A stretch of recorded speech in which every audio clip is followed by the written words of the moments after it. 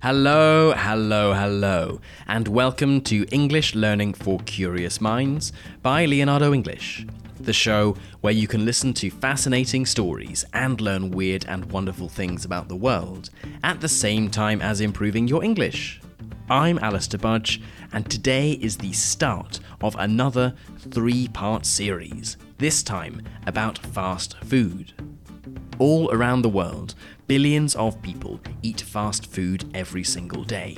And 1% of the world's population, 68 million people, will eat at McDonald's today.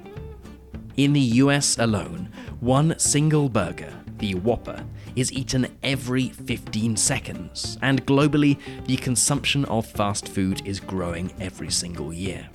So, with this large subject on our plate, we are going to split it into 3 parts. In part 1, in today's episode, we'll look at the early history of fast food, where it came from and how it became such a staple dish for so many people. In part 2, which is going to be one of our member-only ones, we'll look at when and how fast food went global, looking at some of the weird and wonderful stories of techniques that especially American fast food companies used to appeal to people from different cultures with different tastes, when these worked and when they failed spectacularly. And in part 3, we will look at the fast food industry today, how it has had to adapt, what it is doing to us and our bodies, and what the future of fast food might look like. Before we get right into today's episode, though, I want to remind you that you can become a member of Leonardo English and follow along with the subtitles, the transcript, and its key vocabulary over on the website, which is leonardoenglish.com. Membership of Leonardo English gives you access to all of our learning materials, all of our bonus episodes, including part 2 of this mini-series, so that's more than 200 different episodes now, as well as 2 new ones every week, plus access to our awesome private community where we do live events, challenges, and much, much more. Our community now has members from over 60 countries, and it's my mission to make it the most interesting place for curious people like you to improve their English. So, if you are ready to take the next step on your English learning journey, the place to go is leonardoenglish.com. Okay then, fast food. Now, the idea that someone might want to eat their food quickly and conveniently is, of course, nothing new. Even going back to the ancient Romans and Greeks, there are examples of what we might call public kitchens, or perhaps even street food. These were called thermopolia, and you can see examples of them in southern Italy, in Pompeii and Herculaneum. A merchant would cook large quantities of a particular dish, and people could pay a small fee for a plate. The main customers for this would typically be people who were too poor to have their own cooking facilities, so they would eat here out of necessity, not out of choice.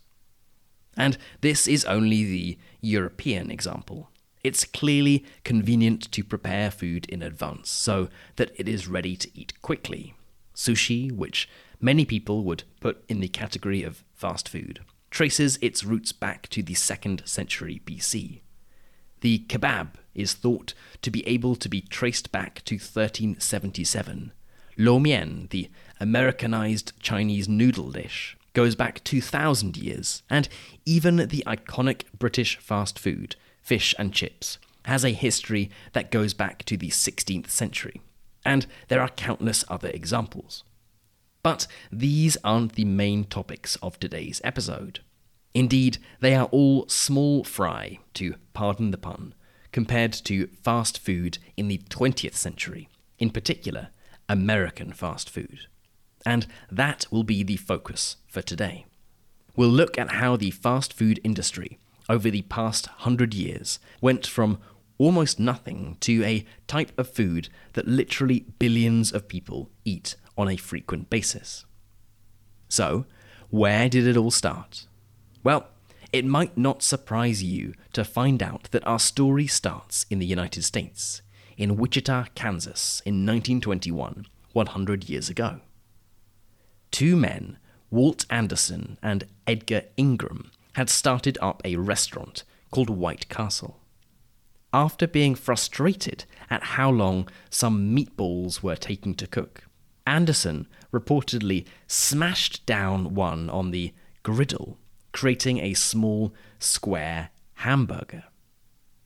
He saw that this cooked quickly, and unlike larger burgers, it didn't need to be flipped, it didn't need to be cooked on both sides. He decided to test serving this out to his customers, wrapped in between two pieces of bread, the hamburger bun. His customers loved them, and this type of small hamburger, nicknamed the Slider, later became the signature dish of White Castle. The hamburgers, or meat patties, could be prepared in advance, meaning you could come in, order a burger, and within a short period of time, it would be ready for you. Anderson didn't invent the hamburger, of course, but by creating this miniature hamburger, he had the inspiration to prepare food in his restaurant differently. The American public at this time were concerned about the conditions in which meat was prepared after a 1906 book called The Jungle, which exposed the dirty secrets of the meat processing industry. As a result, Anderson and Ingram put a particular emphasis on cleanliness in their restaurant. They called it White Castle. The interior was porcelain, and diners could see their food being prepared in front of them, similarly to how you can still see your food being prepared in many fast food restaurants today. What's more, the early 20th century was a time when the public was increasingly interested in how things were made, and especially if this production involved some kind of industrial, efficient process. The Ford Model T car had been released in 1908, and this was the era of public obsession with the increasing industrialization of manufacturing, in particular, the novelty of the production line. So, Anderson and Ingram took inspiration from the Ford production line in their restaurant. This not only captivated the public's attention, but it made it a lot more efficient, leading to lower costs of production and lower costs for the customer. A Slider, which was the name for the first burger, cost just 5 cents, which is the equivalent of about 77 cents today. Now, the burgers were small, and the idea was that you would buy several of them, but they were still very affordable. So, you might be asking, especially if the name White Castle is unfamiliar to you, why are companies like McDonald's and Burger King more normally associated with the term fast food than White Castle? Well, we'll get to the arrival of McDonald's and the battle of the fast food chains in a minute. But although White Castle might have had the original innovation of creating the first fast food restaurant, there were a number of reasons that it didn't immediately take off. Firstly, the concept of a nationwide fast food chain as we know it today simply didn't exist. Americans weren't used to this idea, and there also wasn't the infrastructure to support it. There weren't the industrial-sized meat processing plants or bakeries that exist today, so White Castle had to build all of this itself. Furthermore, there wasn't an established culture of eating out, a culture of going to restaurants.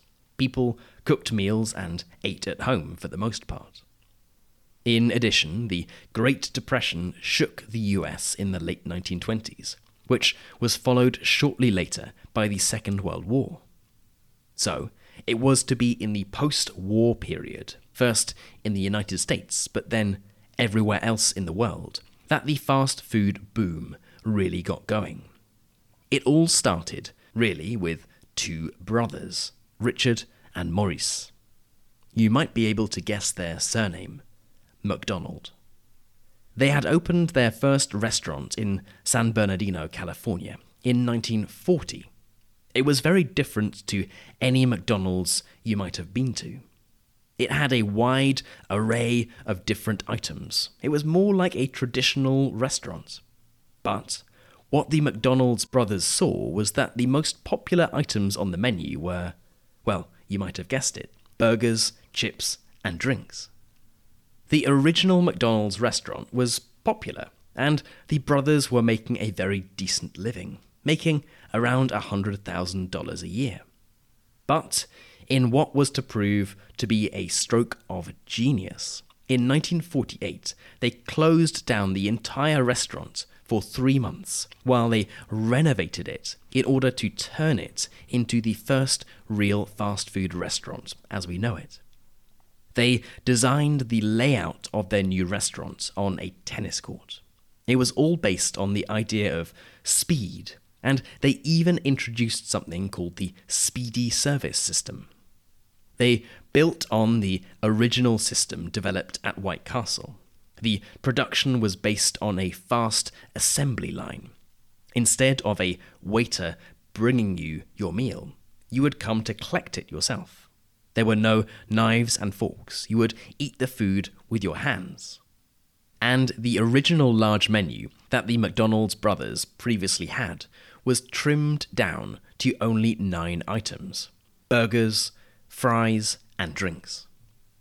All of these cost savings meant that they were able to sell burgers for a mere 15 cents, today's equivalent of around $1.70. You may note that this is over double what the White Castle burgers were selling for. But the McDonald's burgers were normal-sized burgers. They weren't tiny ones like you get at White Castle. It was a case of an offering that came at the right time and at the right place. It was boom time in post-war America. Disposable incomes were on the rise. People had more money in their pockets. Car ownership had continued to rise, and fast food was the perfect type of food for someone on the move, whether that was a salesman travelling to his next meeting or a family stopping off for a quick bite while on a weekend trip. From the outset, McDonald's was a huge hit. People loved it, but its success quickly saw copycats. Other people looked at how popular McDonald's was becoming and thought, well, I wouldn't mind some of that. Burger King was founded in 1953, 5 years after McDonald's, when Keith Kramer and Matthew Burns saw the success of the McDonald's brothers. Taco Bell, another famous American fast food chain, was founded in 1962, when its founder, a decidedly non-Mexican man called Glenn Bell, saw how the fast food formula could also work for Mexican food. And the McDonald's brothers, in many ways, became victims of their own success. In the early 1950s, a man called Ray Kroc had been working as a salesman for a milkshake mixing machine company. He would normally sell 1 milkshake mixing machine per restaurant, but when he saw that the McDonald's brothers had bought 8 machines for 1 restaurant, he decided he had to go and see what was going on. 8 machines must mean that they were able to sell 8 times as much milkshake as a normal restaurant, meaning they were probably selling 8 times as much of everything, and they were probably printing money. When Kroc went to see the McDonald's restaurant, he was amazed. It was an incredibly efficient operation, and he sensed the potential.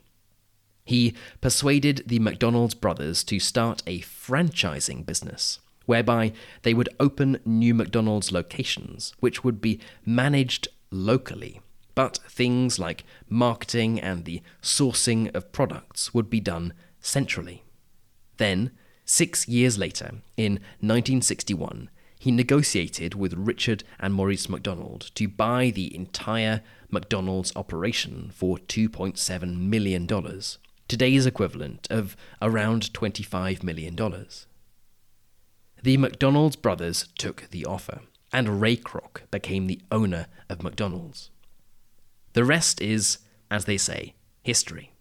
Kroc was an aggressive negotiator, and under his leadership, McDonald's went from 1 restaurant in 1948 to 40,000 restaurants in more than 100 countries in the world, with 1% of the world's population eating there every single day.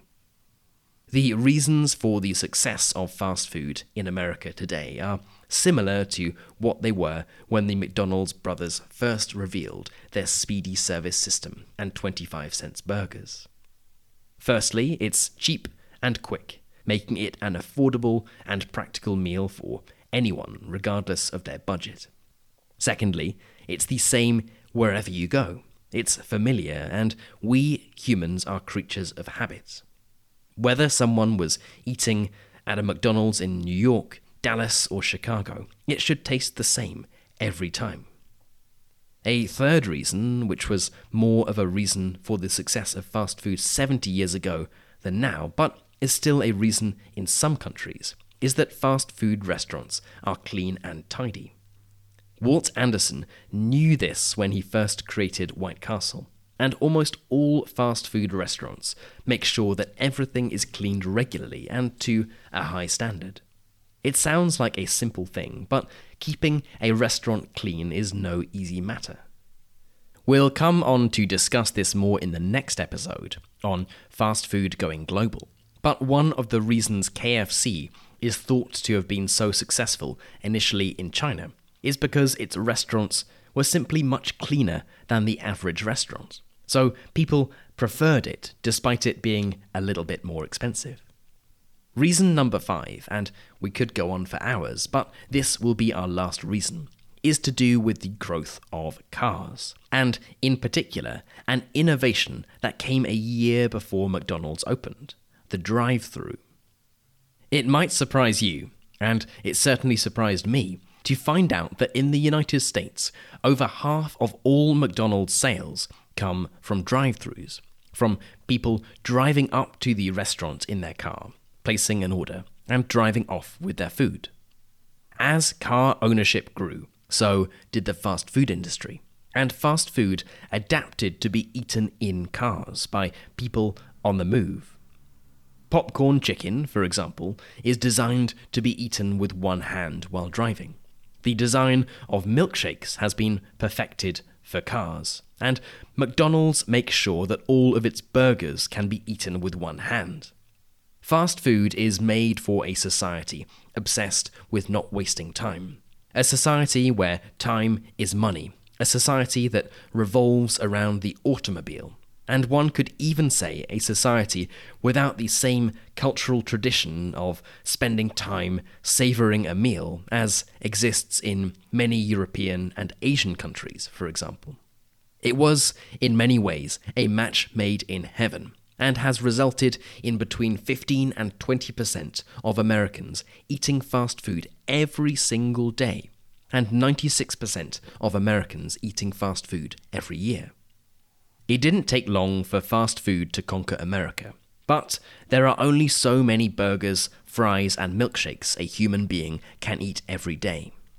The next step, of course, was beyond the American borders, where fast food companies looked for more people hungry for burgers and fries, ready for a taste of American pop culture, and eager to see what all the fuss was about. And that, my friends, is what we'll cover in the next episode, when fast food went global. Okay then, that is it for today's episode on the early history of fast food. I hope it's been an interesting one, that you've learnt something new, and the next time you see, or perhaps even go into a McDonald's, Burger King, or any other type of fast food restaurant, well, you'll know a little bit more about where it all comes from. Remember, this was part 1 of a 3-part series. In part 2, which is going to be one of our member-only ones, we'll look at what happened when fast food companies took their restaurants to the world, when it went well, when it went not so well, and some of the cunning techniques that they used to attract customers. And in part 3, the final part, we'll look at the state of fast food today, from what it is doing to our bodies to the future of the fast food industry, and we'll ask ourselves whether we'll ever be able to kick our addiction. As always, I would love to know what you thought of this episode. Did you know this history of McDonald's? Have you ever been to a White Castle? Or had you even heard of it before today's episode? I would love to know. For the members among you, you can head right into our community forum, which is at community.leonardoenglish.com, and get chatting away to other curious minds. And as a final reminder, if you enjoyed this episode and you are wondering where to get all of our bonus episodes, plus the transcripts, subtitles, and key vocabulary, then the place to go for that is leonardoenglish.com. I am on a mission to make Leonardo English the most interesting way of improving your English, and I would love for you to join me and curious minds from 60 different countries on that journey. The place you can go for all of that is leonardoenglish.com. You've been listening to English Learning for Curious Minds by Leonardo English. I'm Alistair Budge. You stay safe, and I'll catch you in the next episode.